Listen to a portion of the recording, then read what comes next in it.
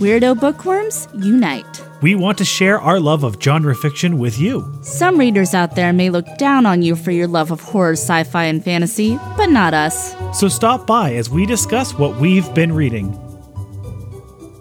Hey, genre junkies, it's me, Sandra. And me, Scott. And we're here with another episode. And tonight is a fantasy night.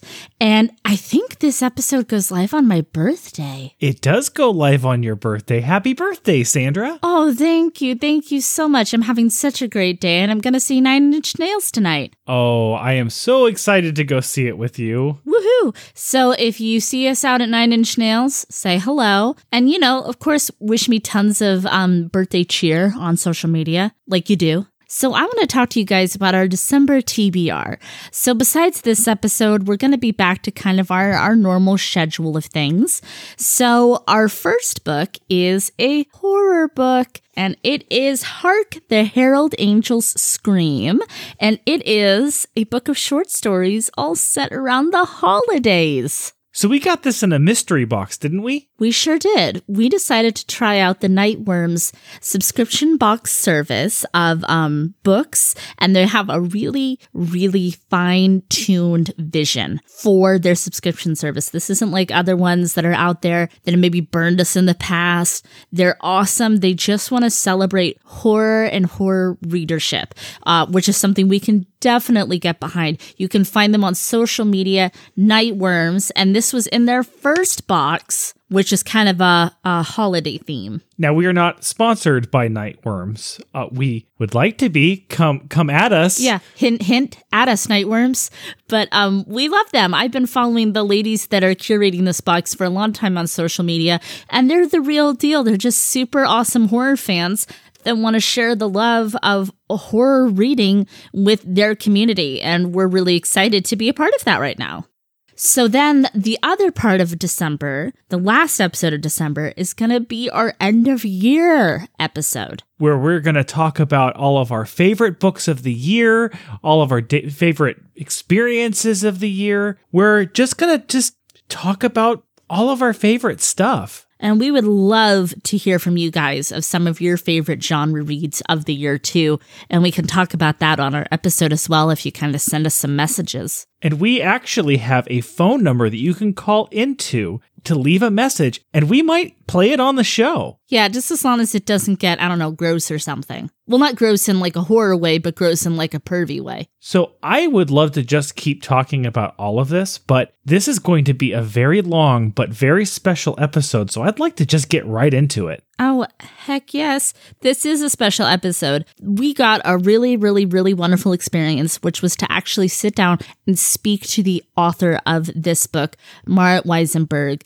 So this is the select duology, Select and Select Few. We're going to be talking about both. Of course, spoilers will come at the end and we'll give you your warnings. But Marit was an amazing, just an absolute joy to speak with. She really was. And it's so exciting to hear from authors, but particularly ones talking about their very first book, which Select was hers. So let's talk about the synopsis for Select, and I am going to read the actual synopsis of the book because I found it to be pretty succinct and pretty clear. And as we all know, this will be the first time that I've heard it, so I won't even know the difference. Select. Julia Janes has the perfect life, the perfect family, the perfect destiny. The daughter of a billionaire investor in Austin, Texas, it looks like Julia has it all. But there's something rotten beneath the surface, dangerous secrets her father is keeping, abilities she was never meant to have, and an elite society of highly evolved people who care nothing for the rest of humanity. So when Julia accidentally jeopardizes the delicate anonymity of her people, she's banished to the one place meant to make her feel inferior, public high school. Julia's goal is to lay low and blend in. Then she meets him, John Ford. He's popular, quiet, intense, and strangely compelling. Then Julia discovers she can read his mind and her world expands. Their forbidden love is powerful enough to break the conditioning that has kept Julia in the cold grip of her manipulative father. For the first time, Julia develops a sense of self and questions her restrictive upbringing and her family prejudices. She must decide how she will define herself and whom she will betray.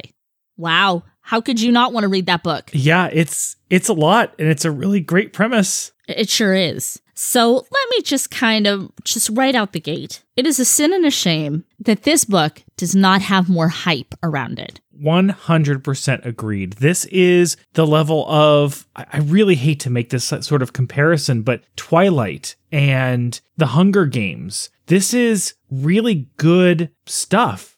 I mean, it's not really like the plot of either of those, but kind of, sort of. But it's that kind of zeitgeist material. Hell, I'm just going to jump right into appeal score. We're going to break the rules. Oh, okay. I think this is absolutely a mass appeal book. No, I 100% agree. And since you're breaking the rules, I'm going to break the rules. It is a mass appeal book. If you have any remote, even sort of interest in fantasy and romance, this is totally something you could look into. It's contemporary. I would actually, if you had to put this in a box, I would say it's contemporary new adult fantasy. What genre does books like Hunger Games and Twilight actually fall into? YA? I mean, yeah, it's definitely, I mean, yes, I agree that it is YA, but here, I'm going to interrupt you.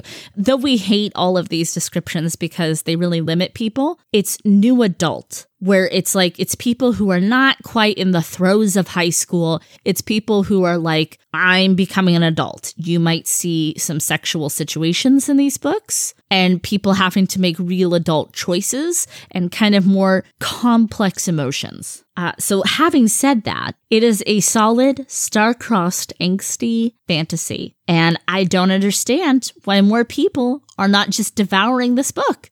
Honestly, a quarter of the way through the book, I thought at that point that, okay, I just hadn't heard about it, but this is obviously a big thing that just kind of made it past my radar. It definitely has followers. It's definitely popular, but this book, it really shocks me that this hasn't become a cultural phenomenon. I agree, and it is a shame. It's not okay, and that's why we're here trying to spread the good word about this thing. So one of, I think, Marit Weisenberg's strongest points as a writer is her absolute master over characterization. I cannot believe that Julia is not a real person. Like, I don't believe that. I'm like, no, Julia is real. And she, grew up in Austin, Texas, and I can tell you all about her because she's my friend on Instagram. She's real. And John Ford, for me, is like, that's my buddy. That's my best friend from high school. That's the guy that I used to hang out with, and I knew a lot of the troubles that he went through. I knew like the little fun things that he used to do. Like these are real people. So you kind of see that Julia is part of something special. That's where the fantastical element comes in. And Julia she's something different. She's not the tried and true same old vamp or fae creature. Not that there's anything wrong with that. I absolutely love vampires and I absolutely love fae creatures.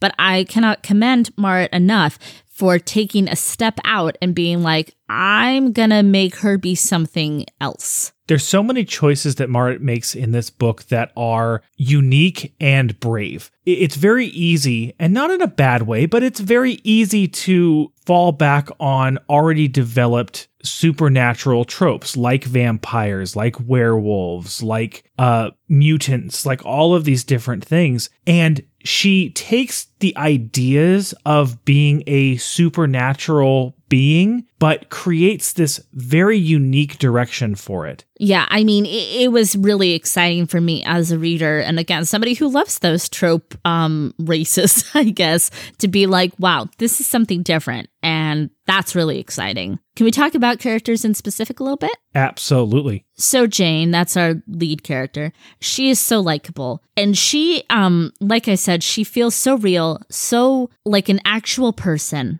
But more than that, she is a true outsider. And I think that gives her a really interesting perspective and a way she views the world and the way she views herself. And, sometimes it's like, oh, I'm so awkward. I don't fit in anywhere like these characters. And it's like, no, she really is actually an outsider. She is different than her family, her race, her people. She has a completely different experience than them. And she doesn't belong anywhere. And she has to make choices that are really important and really big. And that's something that you don't really see characters in contemporary fantasy always thrown into, where it's like, no, they have to make some really tough choices. And even more impressive, even though it's very easy when you're writing an outsider to kind of have an oh, woe is me sort of attitude, but she's incredibly strong and she's conflicted, but she's at the same time very strong in herself. Right. And you can see how she was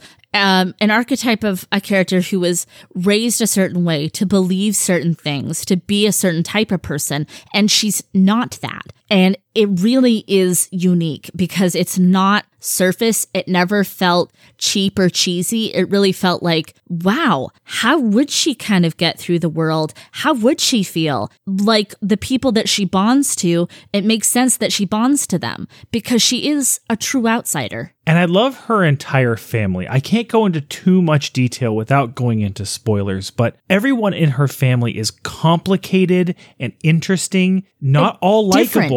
Yeah, they're different. For a family that have similar powers, that have similar backgrounds, they all have very different viewpoints. And even the ones that you don't like, the ones that you never really like, you still relate to them. And that's really special. Yeah, no, that whole other kind of shadowy character we're not mentioning of her family unit is very, very interesting and very compelling stuff.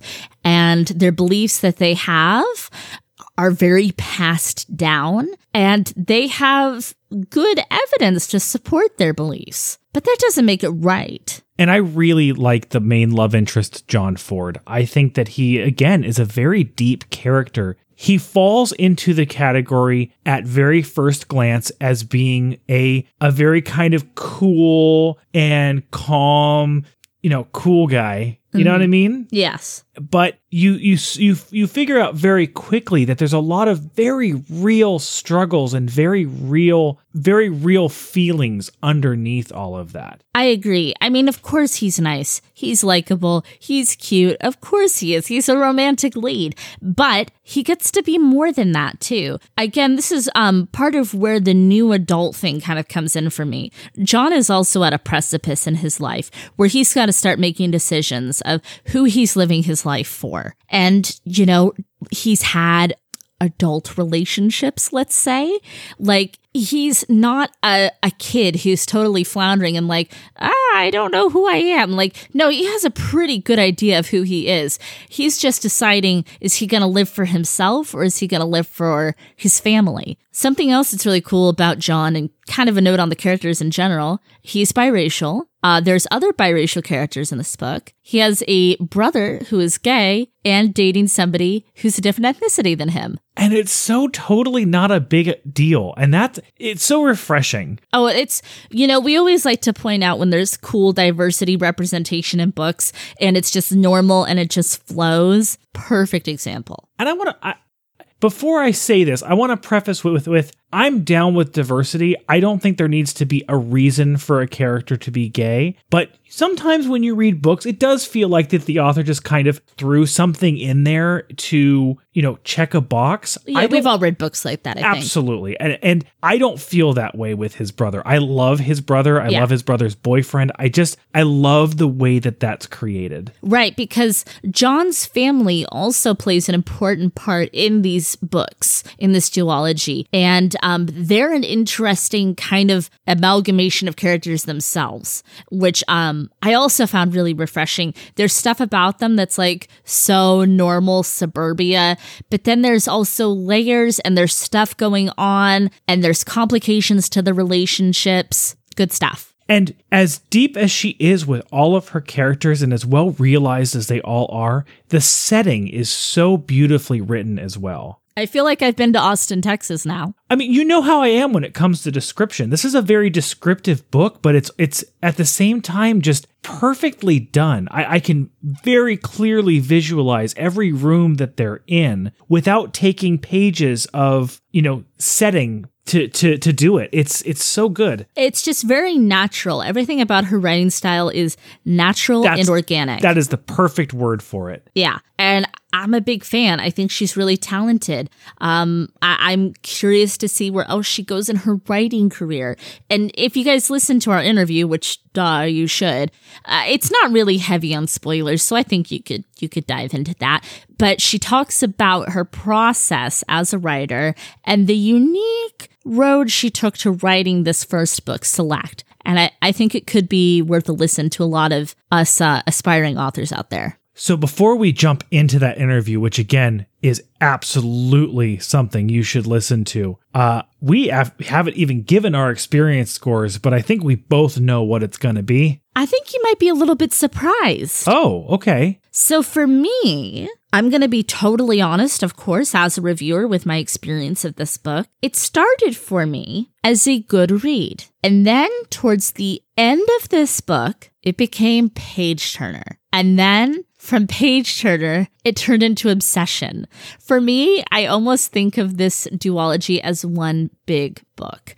And I was so pleased that I went on a journey with my experience from being like, oh, this is a good book, this is a solid book, to being like, ooh, I want to keep reading. I want to keep knowing what's happening to. I just love this story. That's so funny because Select in particular, by page 2, it was obsession for me. Well, there you go. It's immediately familiar with the whole supernatural backdrop, romance, star-crossed lovers, will they, won't they sort of thing. Like it was just exactly what I wanted right then. Yeah. But it's so unique at the same time, and it immediately hits you with that inventiveness. I was completely strapped in for the ride from the very beginning. Oh, I think that's wonderful. And I'm really happy that she could take me on a journey as a reader and as a reviewer like that. So I'm glad you had like a really good experience with it too. Okay, guys, let's get into that interview. And then after the interview, we are going to talk spoilery things because we're going to talk about the second book, Select Few.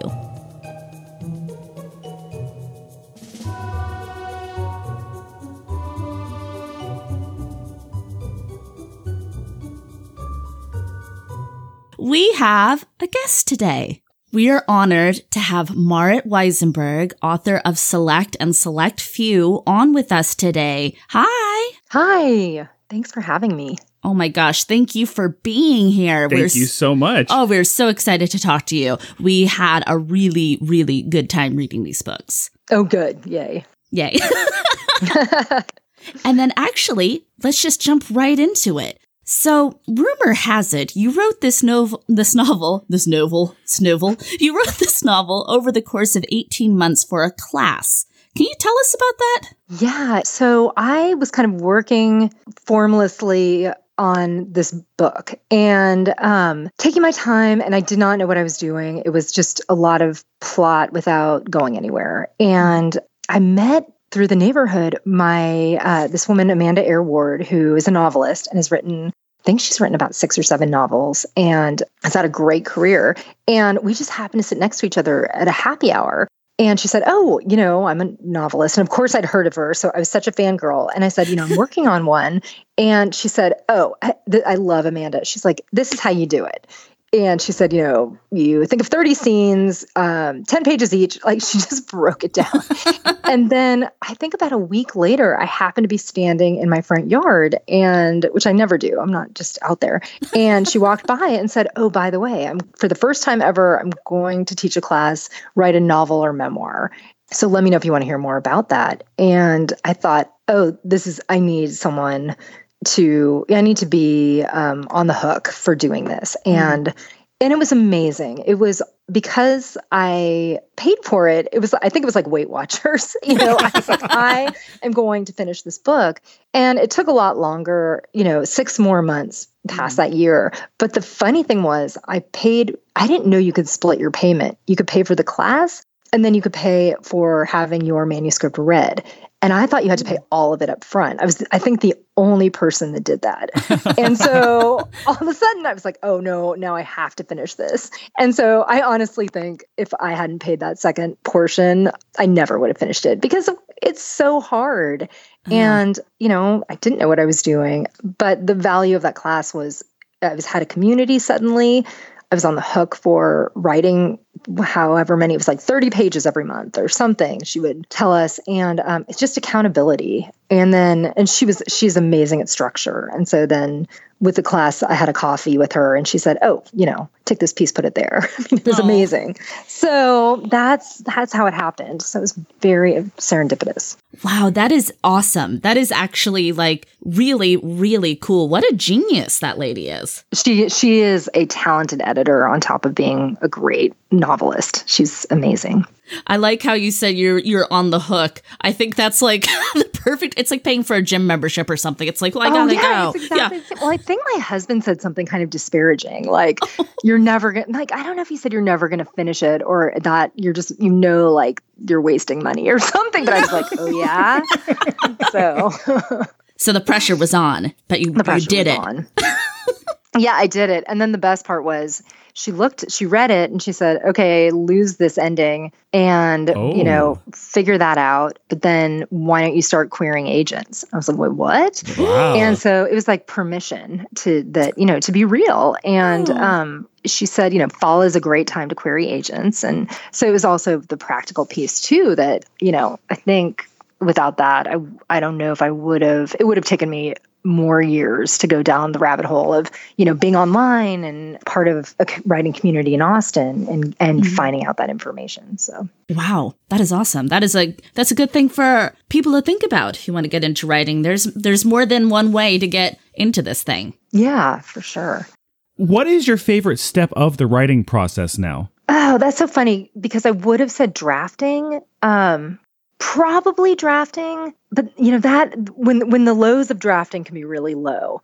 But what I do love is just being by myself and not having just kind of being in a hole and doing my thing. And that permission to just don't worry about it. Just keep going, keep going. You can leave awful writing behind you, but just keep going. But I did this last time. I just finished something and I got so tired of being in that stage. I was ready for feedback. I was ready to not wake up and have fresh writing every single day, because it's scary. It is like running through the woods, you don't know where you are. But I would say after coming out of, the last step with the book before was copy editing. And, you just are so kind of, there are a lot of people involved, or my editor's voice. And so it's nice to try and take the critic off the shoulder for drafting, I would say. So I want to ask a question about the book, about Select and Select Few. Julia, our heroine, is part of a unique race of people, not the typical vampire or fairy. No. What was the inspiration for her origin? Well, I think I'd always been fascinated by those really subtle, plausible abilities. Like when you think of a song and then 5 seconds later it pops on the radio. And I remember in college, my ex-boyfriend, I knew when he was around before I saw him. Oh. Just those bizarre things and twins who feel each other, their pain. So I love that. And I wanted to try, it was very hard to kind of capture that. I remember one editor saying to me, it's vague, who are they? Are they aliens? Are they? But I really wanted this plausibility to it. And it did get pushed where the abilities are more, big.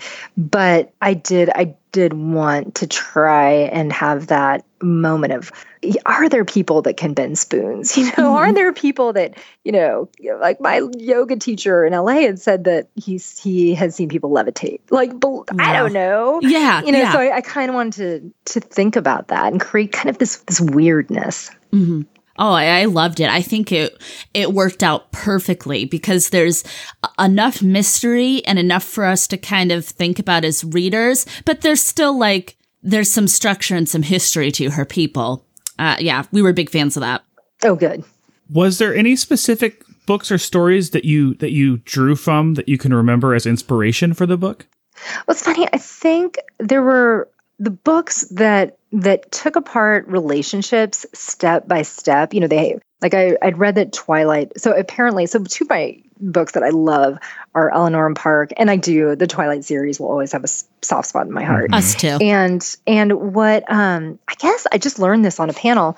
Rainbow Rowell said that she studied those books, and that what was interesting was she did not miss a beat in a relationship, and that, every glance, and that's what and it was funny because I love those two different Twilight series and Eleanor and Park, but the fact that then someone pointed out a commonality, and I said, I thought, yes, that's what I love, our relationships broken down like that, and seeing people fall in love. So I think those two from that aspect, and then any kind of speculative fiction, because I think it scares me a little bit. So this was obviously your first novel, but were you kind of always writing stories? Was there stories as a kid that you wrote or as a teenager? Well, I think as a kid, my friend and I remember one summer we watched a group of us. I mean, my parents, we just watched so much TV. It was crazy. And I remember all of us, maybe something happened where we finally got cut off, and we'd been watching soap operas. And so we all just started writing scenes. And I remember being so happy and loving that. And that feeling of creating and being with a partner. And then later, my friend Sophie and I, in Latin class, we started a romance novel, and we would pass back and forth. So then I forgot about it. I always knew I wanted to write, be a writer. But then for a long time, after college, and then I went to film school at UCLA, I got into film and TV, and worked at different production companies in development. So I worked with, would find stories and work on scripts with the writers that we would hire, or work on, my boss at the time on his projects and moving them forward. It was great because I was constantly working with story. There were other people's stories, but I was reading and reading and reading. And I think the advantage was, not advantage, but I just saw working writers. So I was like, oh, people do this for a living, which is, so when I started, and then we moved to Austin for my husband's job. And, very quickly, I really missed that atmosphere.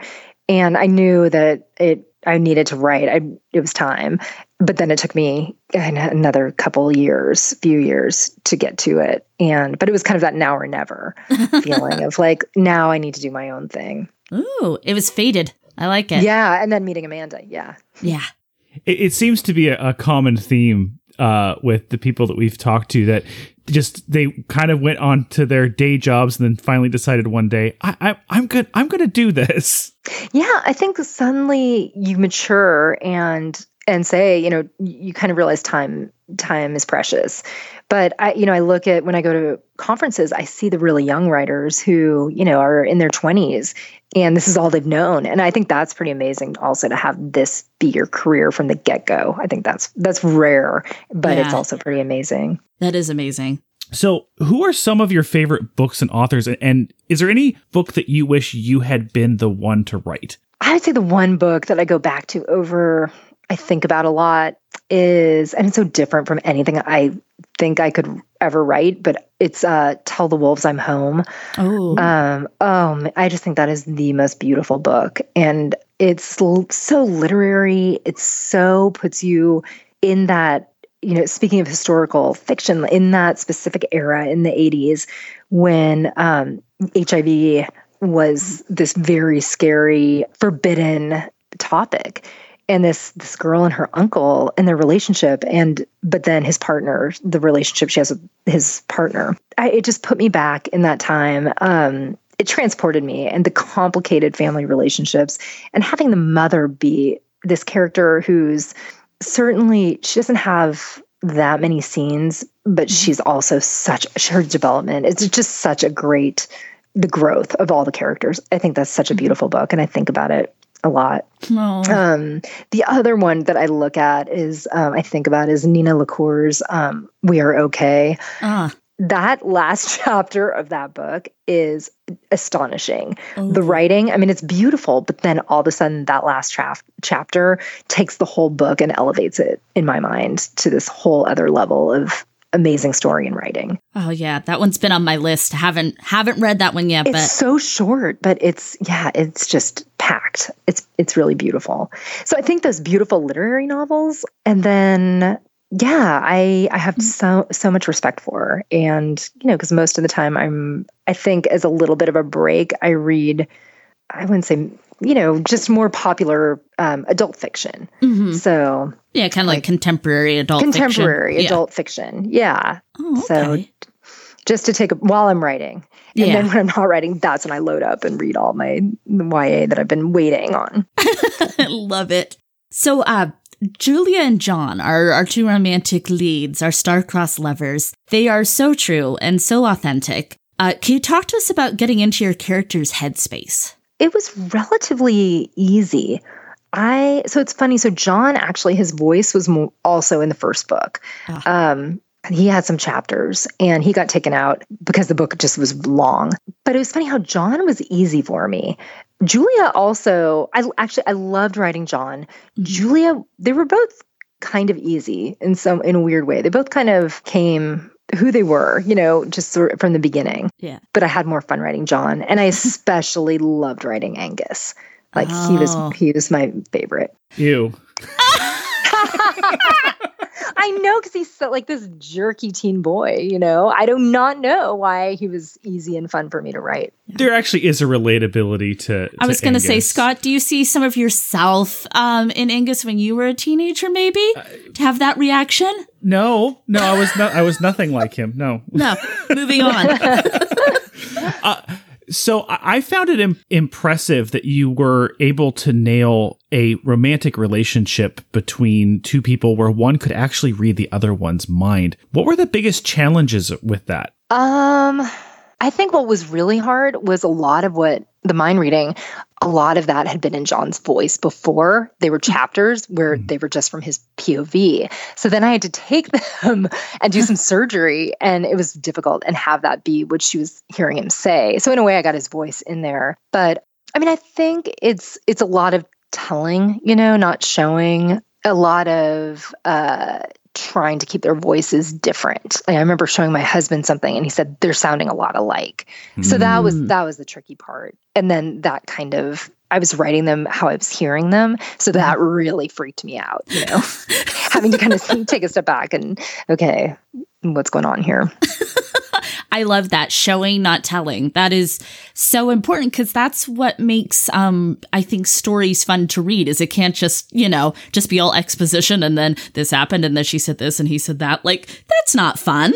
Right. It's not fun. And that's where all that crafting comes in, and I try to slow down and think about a scene and having it, okay, basically like breaking down a scene of a play. And I hate that. I just want to go straight into it and just do it. And I know that, it helps if you kind of stage block and figure out, how to show, not tell, but it's hard. Yeah, we've both done some theater. And so that's like a really good visual. Yeah, you're speaking our language. Good. Have you written any plays? No, but I think I read so many screenplays, so it had to be visual and efficient. Yeah. So I think I'm used to it from that. So obviously Select you wrote, during this course and kind of with a mentor. So then talk to us about Select Few. Like that had to be really different. It was so different. It was, all of a sudden I had 1 year to write it. I think, I took my time, I had to get an agent. We had to sell the book. There were, it was just slower. And all those time with Amanda the year before I was working on it. So it was, leisurely. And then all of a sudden that was scary. I'd never written a sequel, and to have a deadline like that. And some people would laugh because I've met people with deadlines that came a lot quicker than a year. But it was also, this time I had to show an outline. I didn't have to, but I thought it was smart to show an outline to my editor of what I was thinking. So it wasn't like, 6 months later, I show her something and she's like, this is not what we were thinking. So luckily she was on board with my outline. It was different writing a book with an outline. I think I had the structure was, the plot structure was more sound, but I think I also had less fun because it was stressful. Oh, yeah. Not the fun kind of pressure then, I guess. Not the fun kind of pressure. And I could hear the more of the critics' voices at that point, of my editor, my agent. All of a sudden you have a team and it's not just fun and games anymore. Right. So, ooh, very interesting. The plot thickened. The plot thickens. But it's cool. It's cool to know also that if I have to, I can do it. Heck yeah. Yeah, deadlines are interesting. They're good for some reasons, for sure. Right. So speaking of deadlines, do you have any hints about future projects? Yeah, I'm working on right now a book about two insomniacs on a cul-de-sac. So it's a contemporary. Oh, so yeah, so a departure from what I've done. Oh, that's cool though. There is kind of a weird magic about insomnia for anyone that suffered through it in life. Oh yeah. Well, it was kind of one of my best friends growing up. She is an insomniac and she just had this whole other life at night. And so, in high school, I'd see all of a sudden, how do you know that person? And wait, you're dating that guy? I mean, 'cause she could carry on at night, on the phone, and there was some maybe sneaking out, but it was like, wow, it's a double life thing, I think is what fascinates me. Yeah. Ooh, that'll be cool. We'll look forward to that. So are you going to be going on tour? Are you going to be traveling around? Can people meet you? Or if they can't meet you, where can we find you on the internet? I've already done some different conferences, and I think coming up, I'll be in Corpus Christi. Probably right now, this place to find me is Instagram. Mm-hmm. That's kind of my most active. It's Marit Weisenberg. Also, my website, maritweisenberg.com. Well, next time you come to California, you'll have to let us know so we can come and see you. Oh, I know, because you guys live in just about the best place ever, so the best region. So, true. Yeah, I would love that. Thank you so much for joining us. We really, really appreciate it. Oh, thank you for having me. I appreciate it too. All right. Thank you, guys. Thanks for listening. If you haven't yet, read Select and then the brilliant sequel that just came out very recently in October, Select Few. We're back. Welcome to the spoiler section. So at this point, you've read Select. You've read Select Few. You've listened to the interview. So let's just talk about all of that stuff that happens. So as I kind of indicated, I was so into the second book because already by that time, I was already at an obsessive level before I started it. But so then the second book was just completely candy to me. I feel like it had such a good pace. It reminded me of my running. I start with a little walk, a little warm up, and then I have a rhythm and I'm just in the zone. I'm really surprised because I thought your trajectory was going to go exactly the opposite. No! Mine kind of did. I still found Select Few to be a page turner for me. But there's a few choices that are made in there that are kind of just a personal problem that I have. Mm-hmm. I have some difficulties with some of the themes that are presented in the book, just in general when I'm reading, particularly second and third books of a series. But I still think it's really great. I want to point that out. But I know the thing that I had trouble with in the second book is actually really one of your big things. So I'm surprised it didn't bother you. What? Okay. The main characters are split up for most of the book. No. See, that's where you got me all wrong. Okay. Because part of what made this book so compelling was the flipping back and forth between Jane telling us what's going on and John talking in her head. That is such a great literary device that she used. Oh, it's brilliant. And again, this is where you see her characterization as a writer is freaking phenomenal. John's voice is so his own. Jane's voice is so her own. And, we say things like star-crossed lovers, and I mean it, but they are so their own separate, unique people. That's why I thought it was so funny in our interview that she said that she had trouble separating their voices, that at the beginning they sounded like the same person, because to me, they were just They could have been written by different people. No, I totally agree with that. Now, see, what Scott is referring to is sometimes in epic fantasy, when there's over several books generally, I get really stressed out and it really triggers my anxiety when people in the party get separated, especially like the love interests. And it's like one of them ends up, being trapped in a jar or, you know what it is? No, we can pinpoint this. Animorphs. Frickin' Tobias getting turned into a bird. And I was like, well, so when does he become not a bird? He doesn't become not a bird. He's a bird now. And I wasn't okay with this and I was traumatized. I like people. Like, you can go on your adventures, you can do all that, you can be separated, but let me know the connection is still there between the characters and there will be resolution. They will meet again face to face. We will get everybody in the same room. I can't stand this. Oh, well then she's trapped in a magician's magical orb for 3 books. I can't handle that. That's fair. I guess I misunderstood what your issue is. For me, it did sap a little bit of the enjoyment from the book for me. I love the interaction between those two so much, and she does a great job of bringing in that literary device of him basically having a monologue in sentences between the chapters that gives you context to what's happening. But I loved their interaction so much that it was something that I really missed in the second book. But interesting. That said, I think we're both saying there's a fear when you read a first book of a series of what has become a series that, the second and third book, they're not going to live up to it and they're just kind of ruin the experience. This does not. Oh no, not at all. One thing, I kind of had an aha moment when I read this book. Aha! Sometimes in books, especially seems to be more like in fantasy, there's some sort of crux that happens where characters have a chance to tell the truth about something, or they don't. And the entire rest of the story becomes about that lie, that unsaid thing that the character had a chance to confront and didn't. And then it's kind of a misunderstanding. So here's my thing. I used to be annoyed by that.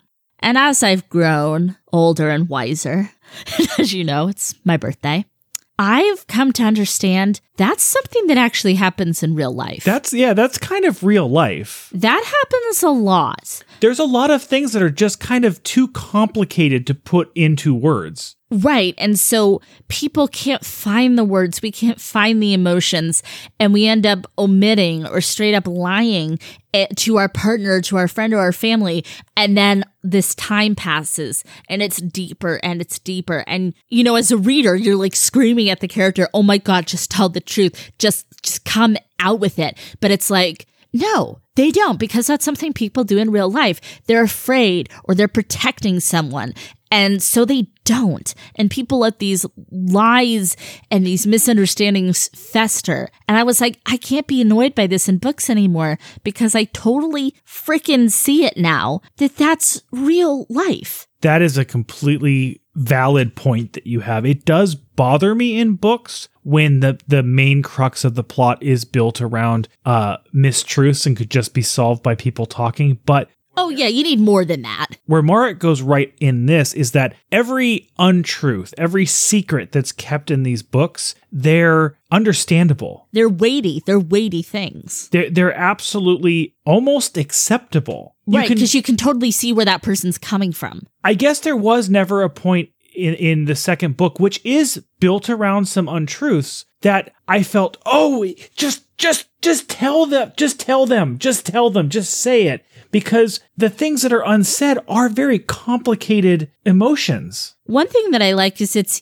equal opportunity, too, in this book, because Jane is keeping and omitting things from John, but John is also doing the same to her. And I liked that it wasn't just the male doing it or just the female doing it. Like, no, they're both not being completely forthright, and you understand their reasons why. John a little less so. John, I was a little bit more like, John, just tell her, damn it. But still. There's one thing in particular that I feel like John could have just said, but It's fine. It's not a problem. In some respects, though, it really served their relationship in the future, because some of the things that he's not sharing with her serves eventually for him to learn what she has gone through her entire life. Oh, yeah, absolutely. No, it totally serves a point. Can we talk a little about spoilers surrounding characters? Let's talk about the elephant in the room. Let's at this point take all the spoiler gloves off. Yeah, no, I agree. Let's talk about Angus. Oh my God, Angus.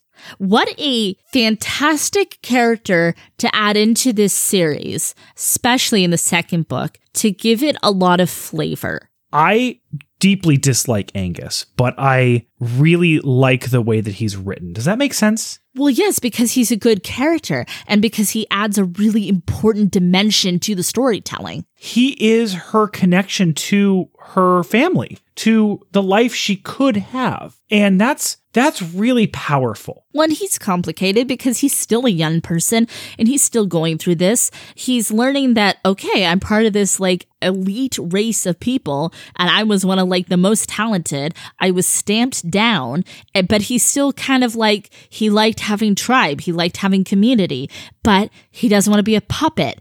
There's a lot of stuff going on with him that you're like, I get this. I see this. I see the void he filled for Jane. I see how Jane filled a void for him.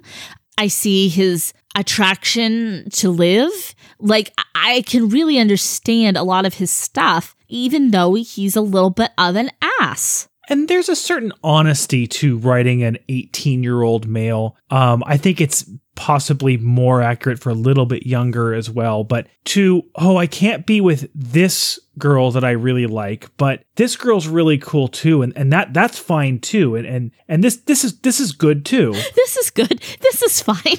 I can work with this. Yeah, he's going through a lot of stuff. A lot of stuff. And he's handling it the way he best can. I mean, just like he is her last connection to her old life and the life that she could be living, she's also his only connection that he has left. Yeah, they're a lifeline for each other in this book, and it really serves the plot and it serves each of these characters. I really want to talk about Elizabeth. Oh. So that's, of course, Jane's biological mother. Yes. Really interesting. I found it really interesting. I found it very complicated on a personal level as well. There's a lot of emotions that I really relate to when they first meet. It's different. It's reversed than what you would normally anticipate with a meeting of a long lost parent, if you will, and a child. But she really. I really should have asked her if she was adopted or had been involved in that, because there's a lot of really complicated emotions and none of them are clean and none of them are easy. Yeah. And this really captures that feeling. No, I agree. I really liked that their relationship, Jane and Elizabeth at the beginning, is very strained. And it's from conditioning and it's from how they've both lived these past 18 years, this past lifetime of what they had to do to cope and what they had to do to get through. And I like where their relationship goes. And I like that there is an open door for there to be more stuff, but it's not forced. It's not cheesy. And it's not wrapped up in a bow. No, it's not neat or tidy at all. But it's real and it's not angry and it's not like overly like emotional, cloying stuff.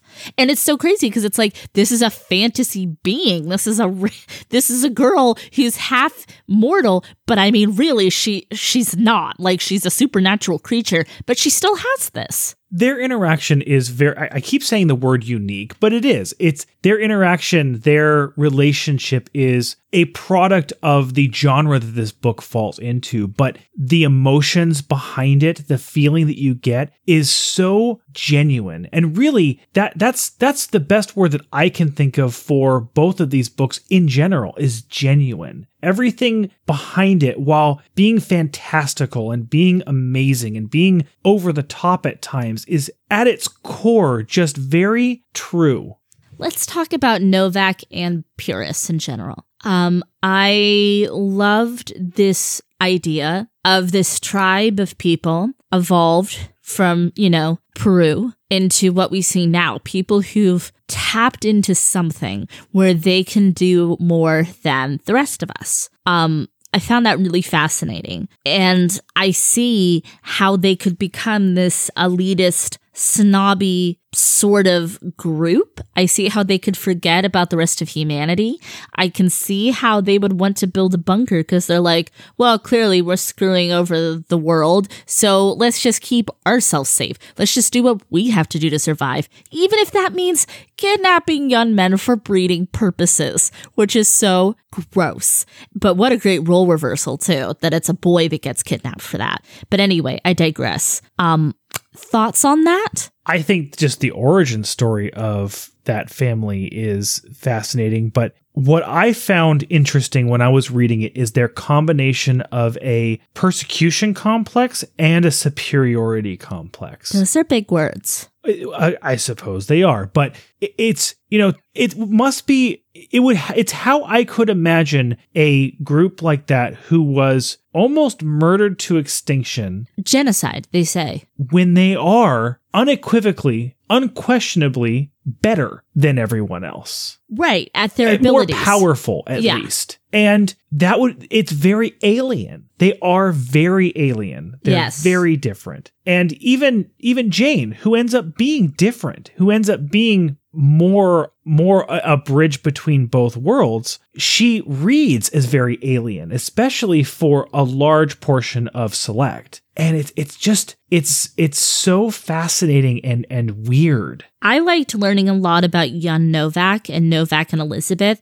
I thought all of that stuff is really interesting. You and loved talk about Novak, didn't you? Huh? You loved Novak, didn't you? He is your absolute type of villain. By the end of the second book, I loved Novak. I went back and forth on him so many times because I do think he's a good villain. I think he's complicated and layered and has a lot of stuff going on, and I love that. I loved his ending, his swan song, his final f*** you to the world.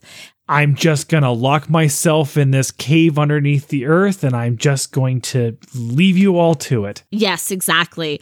But he was a really good example of the old school feelings of their people.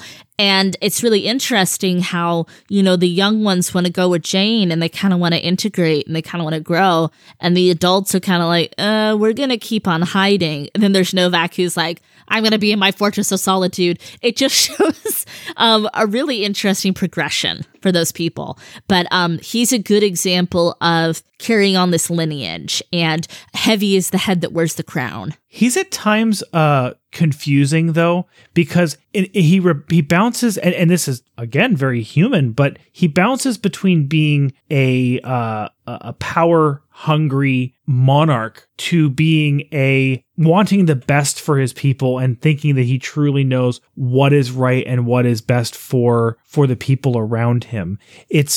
They're conflicting viewpoints that mix together very well in this one character. Well, right, and that's what makes you kind of vacillate on him, because you're like, oh, he's horrible, and then you're like, is he horrible? Is he making the right decisions for them? And then you're like, okay, yeah, he's a total mad king. He's trying to stomp down anybody that has more power than him, but then he's like also trying to make the best decisions for the group.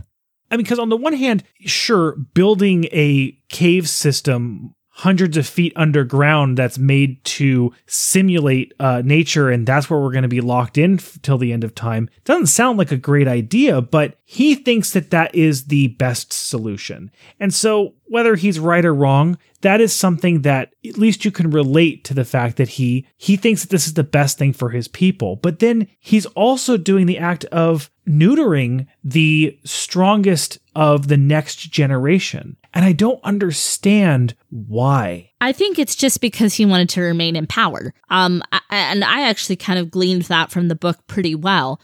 He wants to keep running things his way, the way he feels is the right way, which even includes kidnapping people with extraordinary abilities, manipulating them or whatever, and trying to get them to breed. It's really, really insidious. But God, such a good character. Sandra likes the cold, brooding villain. She also likes the cackling, just wants to see the world burn sort of villain. But I do. But you tend to like those very cold, hard exterior villains. Hey, what can I say? Villains. I'm with the villains. Well, man, I feel like we've kind of freaking covered everything. Oh my God, one last thing. I learned a lot about tennis in this book. And it was cool that the main characters, again, have a unique hobby. They play tennis. That's kind of different. We always like it when the characters have real, genuine hobbies. And it makes me want to play tennis. I've always kind of wanted to play tennis. I've always kind of wanted to take tennis lessons. So it's like really interesting. I'm like, I learned so much. Have fun with that. I'll take Amanda, not you. I don't know if Amanda would like tennis. Yes, she and I had talked about tennis lessons. I would think that she'd be way too competitive to get into competitive sports with you. We're going to play together. We're going to take on other people as doubles. Doubles. Yeah. Okay. That's the goal. I'm going to kick us off in the execution scores here. So for me, again, the strongest, most beautiful point of this book for me was the characterizations. Really fell for a lot of the characters. I found them beautifully written, uniquely written, really, really exciting stuff. I found the race of the purists to be completely fascinating. And I liked all the things that Marit had to say, supernatural and real in this book. It took me on a great journey. So I'm going to give it 8.5 ancient Peruvian gold pieces out of 10. We don't have an official checklist for execution, but in every category that I can think of, Select excels. We talked about it. It has really complicated characters, really excellent interactions, wonderful description. I was completely engrossed by everything that Marit put in front of me. I am going to give a very rare 10 out of 10. Damn. I am a super fan. Oh. I can't wait for her next book. I can't wait for her next 10 books. This was really powerful to me for some reason. I'm trying to be objective in this as well. Even with my few problems, my stress that was involved with the main characters not being together, it's not even that I can't think of how I wanted this to be better. I could never have gotten to this point ever. If it was written worse than this, I couldn't think of how it could have gotten to this. That's how good this was to me. That is a shining, beautiful endorsement of this book. And I think it's safe to say we both liked this thing. We hope you did too, because you made it this far with us. Let us know how you feel. Thank you again, Marit, for, writing this book and sharing it with us in an interview too. We really, really appreciate your time. It was a pleasure, as it always is, but particularly for me, this has been a great experience. And I love your books. I love your books. We love your books. Go Purists. All right. That having been said, happy birthday to me. Happy birthday to you. And please keep reading past your bedtime.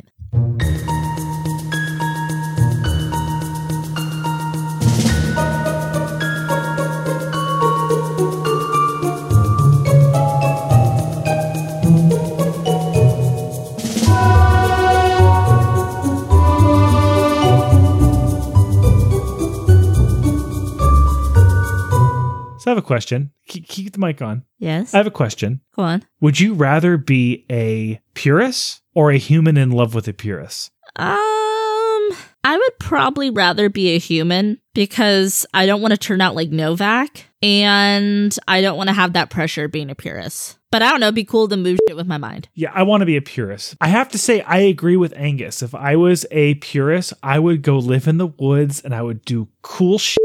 Totally live off the land. Awesome, crazy guy in the woods. No, that's true. We'd probably start a really extreme fringe commune situation. It would be really beautiful. It could just be the two of us. We don't need to make a whole thing out of it. Good night.